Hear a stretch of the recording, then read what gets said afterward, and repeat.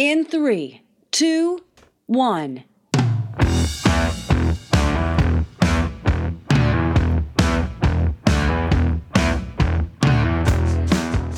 More than 50% of sales pros regularly fail to achieve their annual sales targets. Corporations have invested generously in training, but it doesn't seem to be effective.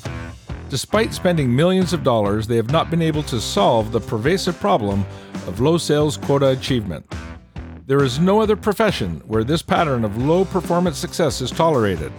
Moreover, the pandemic has made B2B selling even more challenging. Sales is no longer a simple linear process. Today's sales professionals require new skills to deal with the profound changes in the digital marketplace. To help us understand our current environment and how we can exceed quotas is author of the just-released book, Above Quota Performance. Join me now for my conversation with Steve Weinberg.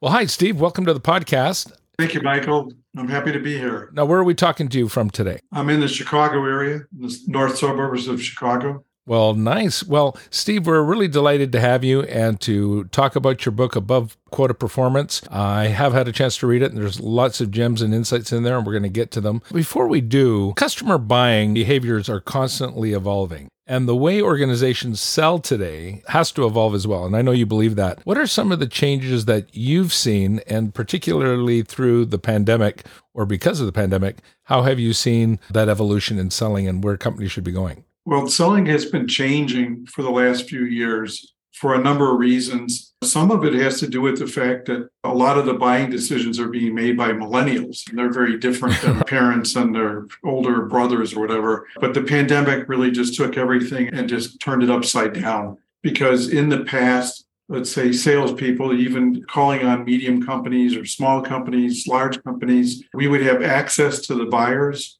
and we would be able to meet with them in person, talk to them, ask them a lot of questions, and then try to determine what their needs were and try to fit what we had to their needs. Now that's no longer possible. We can't meet with them in person. They're over Zoomed. They Zoom all day long. Yeah, so if you try to get them on a Zoom that's more than 15 or 20 minutes, they get very tired of it quickly and they tell you they can't speak anymore. So a lot of the buying decisions are being made now in the absence of a salesperson's influence. So today, the buyers are much farther along in the process before they talk to a salesperson than they used to. Again, in the 80s and 90s, salespeople would get in at the beginning of the process more and then work through from beginning to end. Now, salespeople get in the middle of the process and then have less access from that point to the time it closes, which makes it much more difficult for the salespeople because they're just not getting as much information. They're not getting access to the buying team, which also has changed. I'll get to that in a minute. And they have less access to the key decision maker, which is almost, at this point today, it's almost never. So if you say, well, I want to speak with whoever is going to sign the check, they'll say, well, maybe you'll get to that at the time we decide who we're going with. So it's after the effect. And again, going back to the buyers, in the 80s and 90s, typically what I found was that the buying team was really small. It was maybe 2, 3, 4, exceptionally 4 or 5 people, but never more than 5. Today, it's a lot of times it's 8, 9, or 10 people, right? And it's consensus driven. So in the past, again, there could be one person with greater influence among the 3 or 4, and that person would drive the decision. Today, that's not the case anymore. You'll normally see a cross-functional team. There'll sometimes be somebody from HR, from procurement, from legal, from IT, covering all aspects of the company. And then they get together like a jury and then decide your fate. Right. In the same way a jury would. If it's not unanimous, you don't win. So it's, again, the way that the changes that have occurred before the pandemic happened were starting to be very, very severe. And as a result of the pandemic, they've become much more difficult for sales today than they were before. Yeah, you make a couple of really good, interesting points there is, in our early days, it was you deal with one or two or three buyers or a small team. It was easy to get in front of them. And we had information disparity. We had information asymmetry. We knew something they didn't, which is why they needed to meet with us. Now with a click of a button, they can go right to the internet. They can shop our competitors. Sometimes they know more than we do. So in my mind, and I'm in agreement with you, I think the game's changed. I think the game has to be always, we know something that you don't. This is why we need to meet. But you have to have something that they don't know or that's going to impact their business. And we can kind of get into that. And then building consensus, which makes it a longer sales cycle for sure. I have a question around that. You raised an interesting point and it made me think of something. In training the organizations over the last, decade or so, we've seen within the genders, I've seen women do this really, really well. And when we first started selling, it was mostly men in the sales force. And now we're seeing organizations where women are doing extremely well and they're really outpacing the men. And I remember I had a chance to speak one time with Tom Peters at a conference. I was the opening guy. He was the main guy. And he said, "Hey, Mr. CEO," he goes, "here's my best advice for you." And this was 15 years ago. He says, "Fire all the men." He says, "Fire all the men." And then he stopped. He goes, "Okay, guys, I don't want you to go get fired. But you need to start being like women with this because they were really good at working multiple relationships and layers and building consensus within organizations." In your experience, is that something or is it equal footing? Or men and women do it the same or does one gender do it better than the other? I really haven't seen much difference in gender other than the fact that the high-performing women do better than the high-performing men, I think, on average. Why is that? What do you see? So as a woman, they have to be much better than everybody else. And typically in the organizations where I manage the salespeople, very often the top salesperson for the year was a woman. Yeah. They just were better. That was as simple as that. But most of the time I was in the technology field and there are a lot of women salespeople in technology. Right. And they're very comfortable with it. So I really didn't see much there. The other question that comes up a lot is there a difference between an extrovert and an introvert in sales? And I know it may touch on gender as well because maybe women tend to be more introverted, but the exceptional salesperson is usually an extrovert, but I've seen a lot of very, very successful introverts. So my advice to hiring sales managers would be not to exclude introverts because some of them are very, very good. They form relationships better than the extroverts. Because the extroverts are all about me, right? I'm in the room. I want all the attention. Right. So the introverts are quieter, more studious. They're more observant.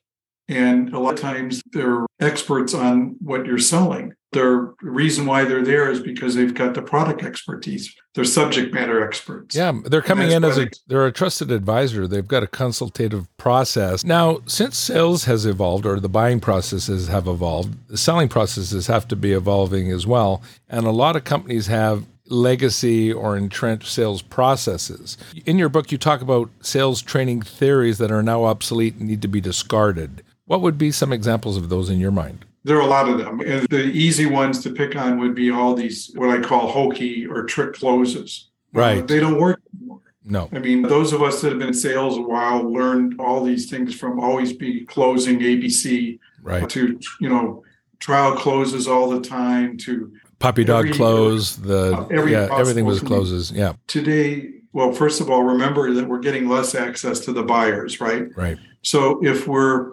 always closing the buyer, we'll even get even less access to them because they don't want to hear that. I mean, You don't want to hear it. I don't want to hear it. And most buyers don't want to hear it. So they don't want to be treated like we're normally treated if we're buying a car or buying a house or something like. People don't want that. I don't want that. When I go out to buy a car, if somebody starts closing me, I turn around and walk out. Yeah. I mean, like, what will it take for you to buy a car today? Well, It'll take me you'll have to chase me in the parking lot because I turned around. Right. So that's the easy one. But there are a lot of other things. I know that when you and I went through sales training, we spent a day, maybe 2 days, maybe 3 days on objection handling. Yeah, handling objections. We were taught that if the buyer says this, then you need to say that. And if they say this, then you need to say that. So the goal always was to neutralize their objection. Right. So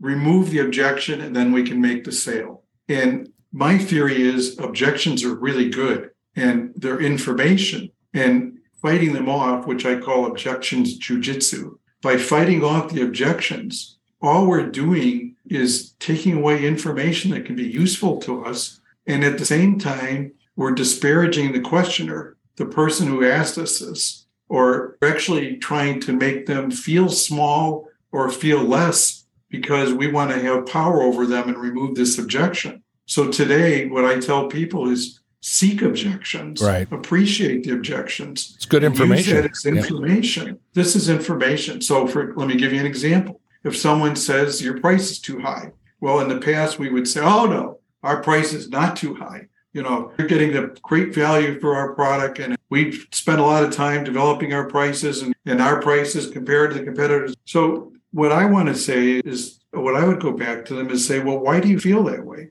Right. Why do you think the price is too high? Well, the answer in my mind, 9 out of 10 times will be that the salesperson didn't do a very good job of demonstrating the value that the buyer would be receiving or differentiating the product. So if they say to you that we think we could go with you or competitor A or B, they're all the same, and we know that we're better than A or B, then it's on us. It's not on them. Yeah. We can't say to them, well, you're a dummy for not seeing this and not understanding this. But the reality is it's the salesperson who failed on this. And the salesperson then needs to say, okay, this is my response to that is, okay, Miss Prospect, I haven't done a very good job. And here's what I want to do. I want to spend a little bit more time with you to differentiate what we offer versus what others offer. Yeah. And never mention the others by name. No. But just say, this is what we offer, and this is why we're maybe a little bit more on the price side. And the other thing is maybe we're including extras in ours that the other competitors are not. Maybe we have some training in there that we're not charging for and they are. Or maybe it's not an apples to apples comparison. So it's on me because I failed in differentiating that to you. So I don't want to make them feel bad. I want to make them feel good that they brought it up. And then my next question is, what else is bothering you? All right, keep going. Yeah, don't settle in. Well, we want to have delivery by next week, and you said it would be a month from now. Okay, well, let's talk about that. Why do you need delivery by next week? So we want to have conversations. We don't want to try to neutralize it. All these types of sales behaviors, I think, are obsolete. I call them sales malpractice. I think you're bang on. If we don't get objections, we like to bring them up. So I'll actually bring up the most common objections as part of our presentation. So any questions, any comments, any hands don't come up, I'll go, well, here are the common ones we hear from a lot of our clients, and you can let us know if you'd like more explanation on that. We hear this. And it really does show, instead of presenting everything in its most favorable light, where we're perfect, we're the best thing since sliced bread. Hey, here's where we've made mistakes. Here's where we learned from it. Here's what we did. So it really is a transparent process. Right. And I think that's what you're saying there, to welcome objections. And in my mind, it's just no doesn't mean no. It just means they need more information to make new decisions. And if we take accountability for it, is what you're saying, we are responsible. We get to change it. Don't blame the customer or the client, the prospect. We need to own that one and then make adjustments to it. This episode is sponsored in part by Rainmaker Digital Solutions, featuring ActiveCampaign. Looking to drive growth with customer experience automation? ActiveCampaign, the #1 marketing automation platform for e-commerce, B2C and B2B companies, gives you the email marketing, marketing automation, and CRM tools you need to create incredible customer experiences. ActiveCampaign is the platform we use to reach, nurture, convert, and grow our business, and you can use it to grow yours. You can see why 150,000 plus businesses like yours choose ActiveCampaign to help them grow and become preferred in the markets they serve. You can also start your free trial by visiting our website and clicking on the ActiveCampaign trial link. As a bonus, we'll also give you a digital copy of my book, Becoming Preferred: How to Outsell the Competition. And in the interest of full disclosure, I am a shareholder in the company. And now back to my conversation with Steve Weinberg.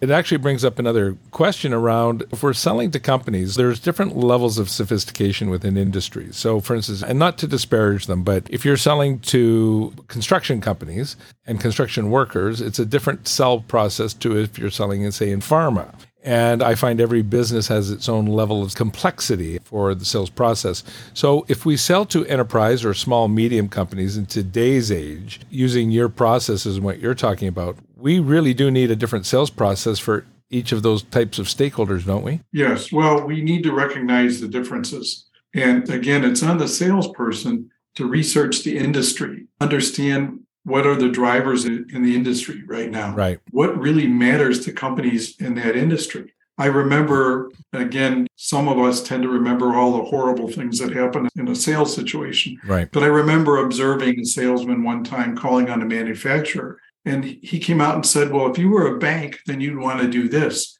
And the guy in the room threw his book and said, I'm not a bank, damn it, and I want answers on how I can do it as a manufacturer. So it's on the salesperson to understand the vertical market or the industry that they're in. Right. And not come in with something that matters to a retailer if they're calling on a manufacturer or to a bank. They need to understand the level of sophistication. And the buyers, by the way, today, on the whole, are much more educated, much more sophisticated. Yeah. It's relevant content, I think, is what you're saying. It needs to be relevant and pertinent to them. We've created different sales processes, but we used to call up and ask for meetings where we can tell them all about how wonderful our company is and our products and our services. Well, today, I think it's more of, hey, Steve, Michael Vickers with Summit Learning Systems. One of my roles at Summit is to brief executives to some of the 2 or 3 trends that we see impacting your business in the next 12 to 24 months. I'm calling to request a 20-minute briefing with you. And when I show up, I'm actually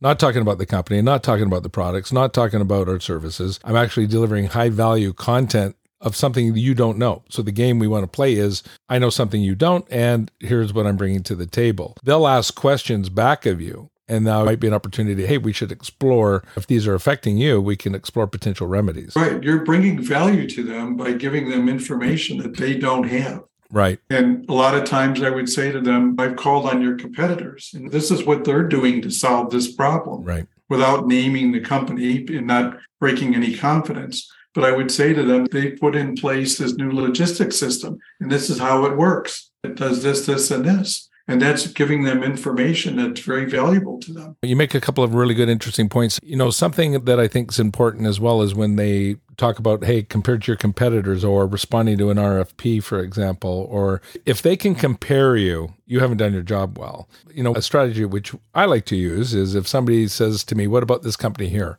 And I'll say, oh, they're an excellent company. They've got great products, great services. Or why don't I go buy this from Costco? You know, great company, awesome company, great products. My wife and I shop there. We buy as much as we can from Costco. So I'm validating their decision.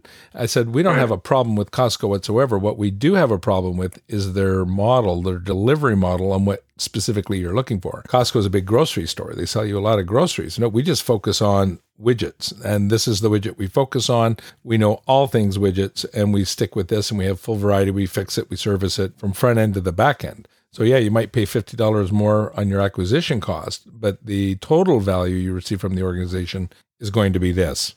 And so we attack their model, not the company itself or the delivery model. Another thing, you know, that's changed over the years is that, again, on the sales side, when I meet with salespeople and I say to them, well, who is your competitor? And they would say, well, it's company A, company B, company C. And I spend maybe 20 minutes with them talking about the different competitors. Well, why is this one so tough? And so forth. And then at the end of the 20 minutes, I would say, well, you know what? None of these people are your toughest competitor. Your competitors do nothing. That's your competitor. You talk about it in the book. Status quo is your number one competitor. Status quo, do nothing. Doing nothing. You know? Yeah. It's the easiest solution for a company. That's right. They don't have to train anybody. They don't have to pay any money. It's what I call the default for a company. So the toughest competitor is to do nothing. So the salesperson has to give them reasons why what they have is better than do nothing, not better than company X, Y, or Z. Right. Well, it's that implication, right? What's the implication of nothing versus the implication if you do? If you're losing money, if you're bleeding, what's your cost? Like I say, you cover so many details in a nice, fresh way, by the way, in your book. I'm always reading what's out there, and there's some great content out there, but you can tell you've had a career at this and actually doing it and are active in doing it. So the sage advice that you have contained in your chapters, there's a really nice flow to it, and it makes sense. So it's got some... Thank you, Michael. Thank you. I appreciate that. Now, according to recent surveys, Steve, surveys show that more than 50% of sales pros regularly fail to achieve their annual sales targets, which leads us into the book a little bit. Why is that? So in your book, you talk about competitive sports. We wouldn't tolerate it if they're only winning 50 games. They're going to be firing the coach, trading players. Why do we have such a problem when it comes to hitting our numbers? How would you like to go to a surgeon, a heart surgeon, and they tell you, well, 50% of the time they don't make it? Yeah, not good. Is that the one you want to use? No. Or how would you like to get on an airline and they say, well, 50% of the time we land safely? But, I did a lot of research on this and I found that the 50% failure rate, and sometimes it's 48, sometimes it's 52, 56, right. Well, let's say around 50. That has been historically the norm for probably 40 years. Wow. And companies accept that. So when you speak with presidents, CEOs, VP of sales, you say to them, what percent of your salespeople reach quota? They'll tell you 50% each year. Well, is that okay with you? Well, no, that's what it is. It's like it snows in Chicago in the winter. I mean, this is just what happens. Hotter than heck in Arizona in the summer.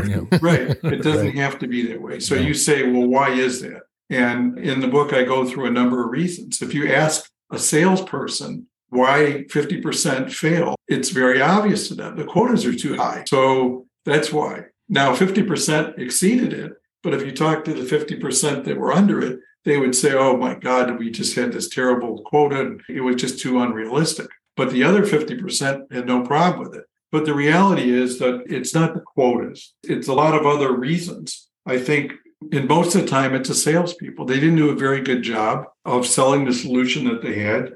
Perhaps the business risks were too high and they didn't explain to the buyer why they should go ahead with their project or go ahead with buying. I think there's a lot of times they don't reach the executive sponsor or the key decision maker and the project dies. I think that's a lot of it. Perhaps the major one that I have found is that salespeople call on the wrong prospects. Right. So they spend a lot of time with companies that appear to be buyers that are more than willing to meet with them, that are very friendly with them. Every time I call Mary or Joe, they'll take the time to talk to me. And they're very engaging, seem very interested, but they're really not buyers. Yep. So they're not they're not in our sweet spot. So, well, why is that? Well, the salesperson didn't do a very good job of what would be called a hard qualification to make sure not only are they buyers, but are they buyers this year? Are they buyers right now?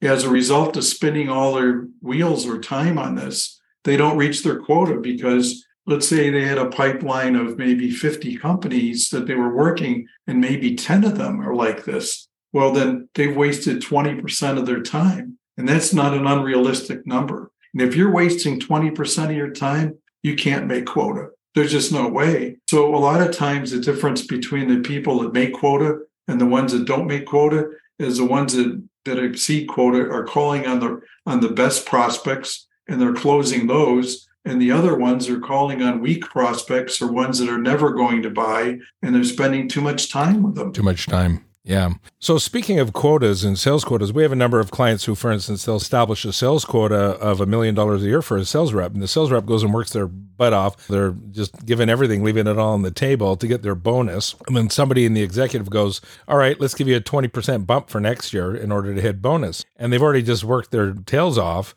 and have nothing left in the tank to do it. So they go back to maybe $800,000 in sales. And next year, they don't get their bonus. And all of a sudden, management now brings it down to $800,000 or $1 million, and then they achieve bonus. So you end up with these peaks and valleys in peak performance versus saying, hey, $1 million, you hit $1 million, you get a bonus. Now we have a stretch target and an accelerator. Anything over $1 million, anything you do to break what you do, because we already know you're working your tail off to get us that much. There's even more there if you've got something left in the tank and there's an opportunity for them. Have you seen that work in your work? Yes, definitely. And salespeople are very smart. They understand when you give them a sales comp plan, you've actually told them how you want them to act and operate for the year. So you can't give them a comp plan that rewards them for one piece of contact or one way of conduct, and then expect them to do something else. So if you reward them, for example, to do 20 presentations, they're going to do 20 presentations, that kind of thing. Right. So you have to be careful what you're rewarding them on, what metrics you're using. If you're basing it on sales, a lot of times what will happen is if a salesperson, let's say, has $1 million quota and they're in September and it's a calendar year, and they look at their pipeline and they go, well, I'm at 600 and I'm not going to make it to 1 million. Okay. So here's what I'm going to do. Salesperson, very smart, right? So I'm going to keep working these deals, but I'm not going to try to close any of them till January. So I'm going to skirt into the year. I'll come in with 700, 750. I'll get some grimaces from the sales manager, and I'll have to sit there during the sales meeting and watch all these other people get awards. But next year, okay, I'll go into January and start closing these. Mm-hmm. And I'll probably hit my quota by May because I've already pushed these back a little bit. So salespeople will do these things. They'll game the system. They'll game whatever it is. Right, exactly. Yeah. And I'll tell you, I used to hand out the sales comp plan, and within 20 minutes, people would come back to me and say, okay, you want me to do this instead of this, right? And I go, no, that's not what I wanted. Well, that's what you're telling me in the comp plan. Right. Okay, so they can read that. Now, most comp plans, sales comp plans, are the results of top-down budgeting. So the CEO says, okay, last year we earned whatever it is, $2 a share. This year we got to earn $2.40 a share. So how do we do that? Okay, well, costs are going to go up X percent because salaries are going to go up so much, and they figure out all these things. Okay, well, then sales needs to be this. Right. And we'll say last year sales were 100 million. So this year it's got to be 140 million. Well, we have X number of salespeople. So we take that 140 million and divide it by those salespeople. And that's what your quota is, your sales quota. And a lot of times those are very unrealistic numbers. Oh, and there's geographic issues. There's all kinds of different issues. Right, exactly. And target and segmenting issues. So then rather than developing them from the bottom up and understanding that, for example, a first-year salesperson is not going to close what an 8-year salesperson will close. No matter what, okay? It's just not going to happen. Right. There's a learning curve. They don't have a pipeline going in. So your expectation shouldn't be the same. Right. And you'll keep turning over salespeople. I found as a sales manager that whether I met my sales team quota or not usually depended on whether or not I had a full roster of salespersons for the year. If I had 1 or 2 turnovers during the year, there was no way I could make my number because it would take me 2 or 3 months to hire someone and then another 2 or 3 months to train that person and to get them running in their territory, as opposed to someone that was productive the whole year. And there was just no way I could meet my quota. No. And the cost of a mishire, it can cost you 1 or 2 years. Right, exactly. And the cost of a bad hire is really significant as well. Yeah. A trend we see in sales training, and talking about comp programs and training, because they go hand in hand, is for companies to focus and invest in sales enablement. That's a good start, but it's not enough, is it? No, it's not. I mean, today, I've seen some efforts in the area of sales enablement that really make me happy. Companies are spending a lot more time onboarding new salespeople, training them, bringing them in, and lowering the expectations for them versus the existing sales force, which I think is very good. Right. So they're being a lot more patient. I used to work for someone that I would say had the patience of Attila the Hun. So he expected that if I hired someone on Monday, by Thursday, they would close a sale. And if they didn't close one in 2 weeks, I'd give them the evil eye. Right. So we need to make sure that our expectations are in line with the capabilities to deliver. And if we hire the right salespeople, they'll make it if we coach them well. So a higher attitude, train for skills. Right. Part of those skill sets, and you talk about this in the book, is you say that sales pros need to be proactive. What do you mean by that? Well, they should know what's going on with the company. So when a salesperson came to me and said, okay, I received an RFP. Right. And for those listening that don't know what an RFP is, it's a request for proposal. So the first thing I would say to them was, did you know that was coming? And the answer could be yes or no, right?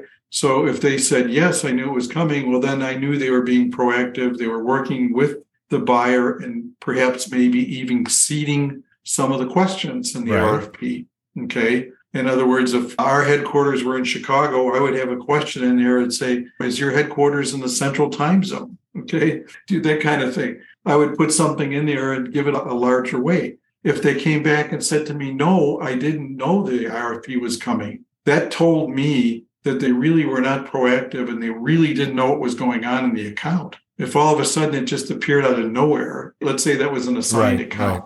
and all of a sudden they have an RFP and they didn't know it was coming. Well, my answer to them was somebody else knew this RFP was coming. Right. And you've got to do a really good job of selling me on why you need to complete this and compete for it. Do you know, when we started our training company, we used to get RFPs all the time, and they used to frustrate because you get 2 out of 10 of them if you were lucky, and to spend a lot of time doing RFPs. Right. And to me, an RFP is a train leaving the station and you don't have a ticket, unless you were one of what they call the 3 Cs, right? A competitor that created it, a consultant that built it, or a committee that's managing it. So unless you're one of those 3 stakeholders, it's gone. The train's gone. You're a little on the too late side. So out of frustration one day, I wrote this response to the RFP and I said, thank you for giving us the opportunity to bid. Please take your highest bid and add 10% and let that reflect our bid. And that was it. It took me 30 seconds. And I hit the send button. Well, 2 hours later, I get a call from a really chapped and ticked off VP. And he goes, what's the meaning of this? Why are you guys so arrogant with this?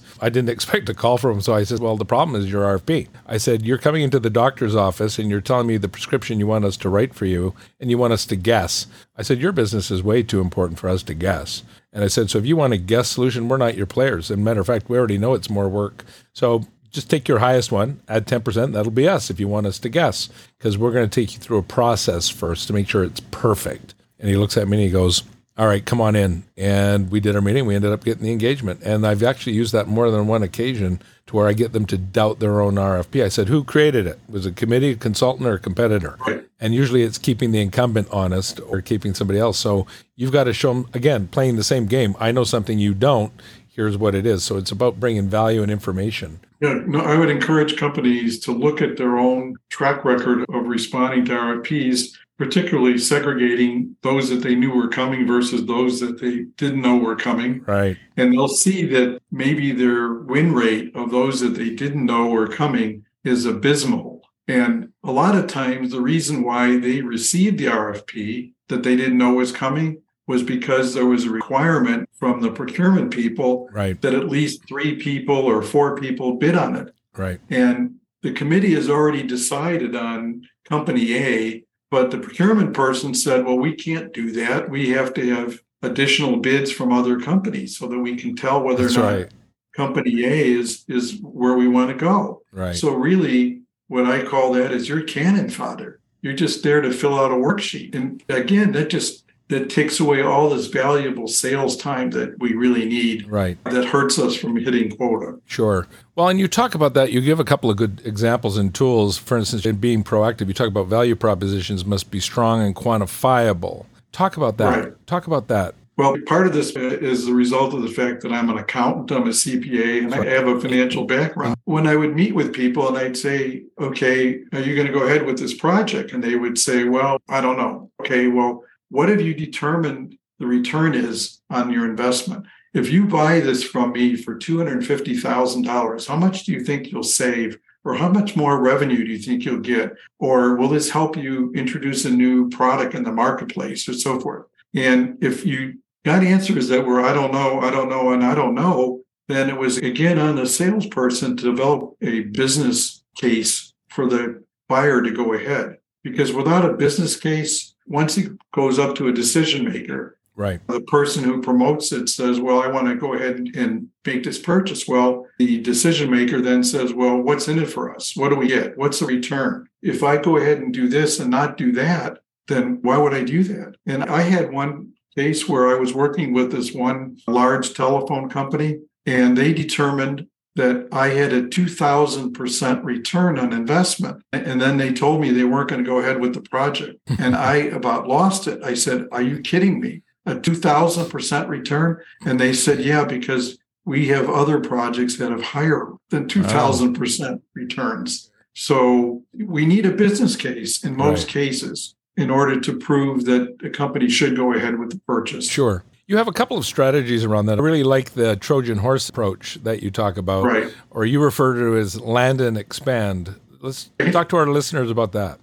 It's a good idea. It's a great idea. Again, here's the idea behind it. Several times I would propose a solution to a company, and let's say it was $1 million. And they'd say, well, we just can't do that. Well, why? Well, we can't spend that much money or we don't see the return. Okay, well, why don't we do this? Why don't we just take one department in your company and we'll work with this one department And let's say you'll invest $150,000 on that instead of $1 million. And we'll work with this one department, and there'll be a pilot for this. And let's see how that goes. And if that goes well, then I would expect you'll probably roll it out to other departments, right? And they would say, yeah, that's right. Okay, well, why don't we do that? So what I'm doing then is my strategy is to not sell a $1 million deal, which I'm not going to get, right? I mean, that's almost the same as going to the craps table in Las Vegas. I'm just not going to get it. No.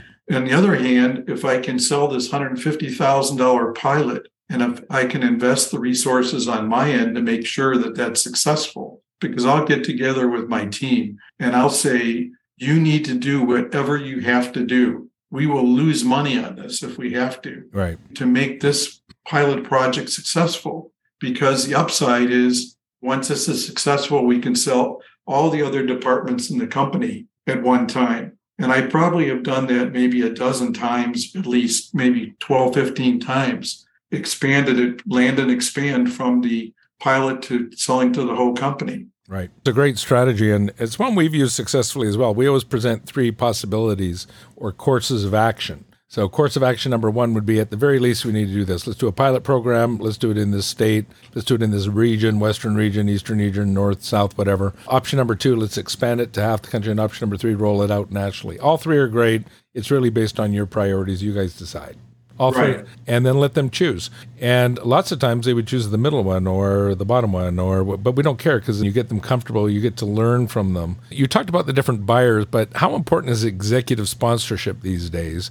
And then talk about the different types, and we'll kind of start wrapping up on this, about the different types of buyers. For example, you talk about technical buyers who can't approve anything but can usually impair a sale. User buyers who can't even approve the purchase. There's the economic buyers. Let's talk about the buyers, but how important, start with that executive sponsorship. How important is that nowadays? I think it's really important. And I think, again, one of the failures of low-performing salespeople is that they can't identify the individuals on the buying side and what their roles are in the process. When I ask them who the decision maker is or who the executive sponsor, they either couldn't identify that person or they got the wrong person. And sometimes they had the wrong person because their contact told them that. So they would say, well, who's making the decision on this? And they say, well, Norm is going to make the decision on it. Well, it turns out that I would call Norm up and say, Norm, I understand you're the decision maker. And Norm would say, no, I'm not the decision maker. I have input into this, but it's Alice. She's the decision maker. She's got the checkbook. So I use the terminology. I'm very comfortable with the terminology that the Miller-Hyman sales process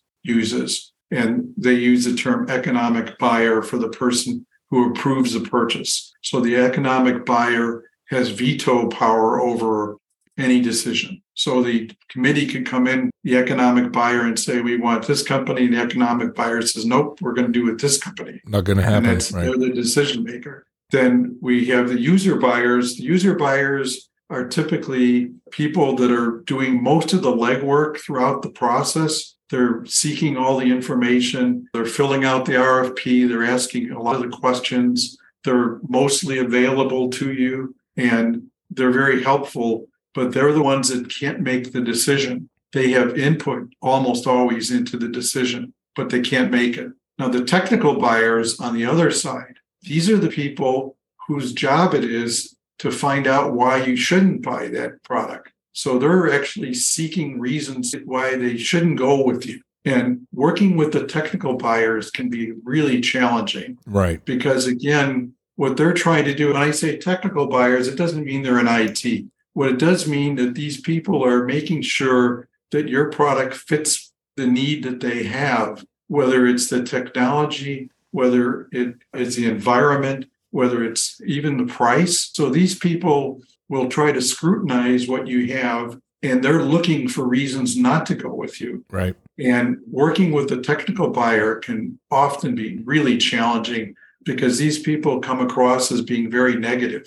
And this is their job. This is their role. Then we have what I call the coach. Now, the coach can be a user buyer. It could be a technical buyer. It could be a decision maker. It could be someone in your organization, in the selling organization. But the coach is the one that gets you the information that you need to make the sale. And I can't think of a large sale that I made in 20 years where I didn't have someone on the inside that was giving me really important information, Right. telling me what their priorities were, telling me what they liked or didn't like about my products. Now, the coach is not the decision maker usually, but the coach is feeding you information. The inside tipster. Yeah. Right. Yeah. So it's important to have a coach. Again, the best ones are inside, but you can also have an outside coach. And I've had people, I actually contacted people that used to work for the company that work there now, but I would talk to somebody. I was trying to sell, let's say, again, company XYZ, and I found out that this person was perhaps maybe the VP of something there, no longer there. I would find that person through LinkedIn, Right. contact them and say, can you please help me out? I'm trying to sell company XYZ. I don't understand the politics there. I don't understand why they're not jumping on my solution when it's obvious they have the need. And that person sometimes will give me very valuable information because, again, it's very easy for them to do that. There's no repercussions. They're no longer there. No. So if they trust you and they know that you're being straight with them, they'll usually be very informative. You make a great point, that insider or that coach. One of my favorite ones, just to that point, is I'll call up salespeople within an organization and I'll ask for a sales call because I always get a call back. And I get a salesman call me back or a salesperson. And I tell them, I say, hey, listen, I'm working on a pitch to your company. I'd like to buy 20 minutes of your time or buy a coffee, a virtual coffee, and I'll send them a Starbucks gift card for $20. Or, hey, if you give me 15, 20 minutes, I'll send you a couple of copies of my book. So I give an appropriate gift for the time. Right. And they're salespeople. They understand what this is like. And I said, I wonder if I can ask you some questions and what's the best way to navigate this? And they'll just give you a plethora of information. And usually they're very forthcoming with it. And if there's anyone in my network I can help with, so I'll purposely try and on LinkedIn, sign up with salespeople and just as a sales professional or a group. And then I use that. And I know you do that successfully because you definitely talk about it. Well, the book is called Above Quota Performance. Steve Weinberg is my guest. Awesome book, Steve. It's a culmination of years of experience and wisdom and insights. And in my mind, it's a must read for anyone who's in the profession of selling. They're building a business. You want to look at how to manage, hire, train, all the elements of it. And it's practical and it's fresh. You think, well, how can we approach this subject in a fresh way? But you certainly do a good job of it. Everything from proposals, handling it, to avoiding competing on price, make your sales presentations more memorable, the best questions we should ask, and effective lead generation, all issues, plus much more on making your sales career work for you and helping you break your revenue targets. Thank you, Michael. Thank you for having me today. I really appreciate it. No worries. What's the best website we can go find you on, Steve? The best place to find me is at www.steveweinbergsales, that's one word, STEVEWEINBERG, sales.com. That's my website. They can find the book, they can find your programs, and of course, anywhere where you buy your favorite books. And I know they can also hire your brain if they want some help and would obviously recommend that they do that. So, Steve, thanks again for being our guest. This podcast is created and associated with Summit Media. My production team is Beth Smith and Kendra Vickers. The fee for the show is that you share it with friends when you find something useful or interesting.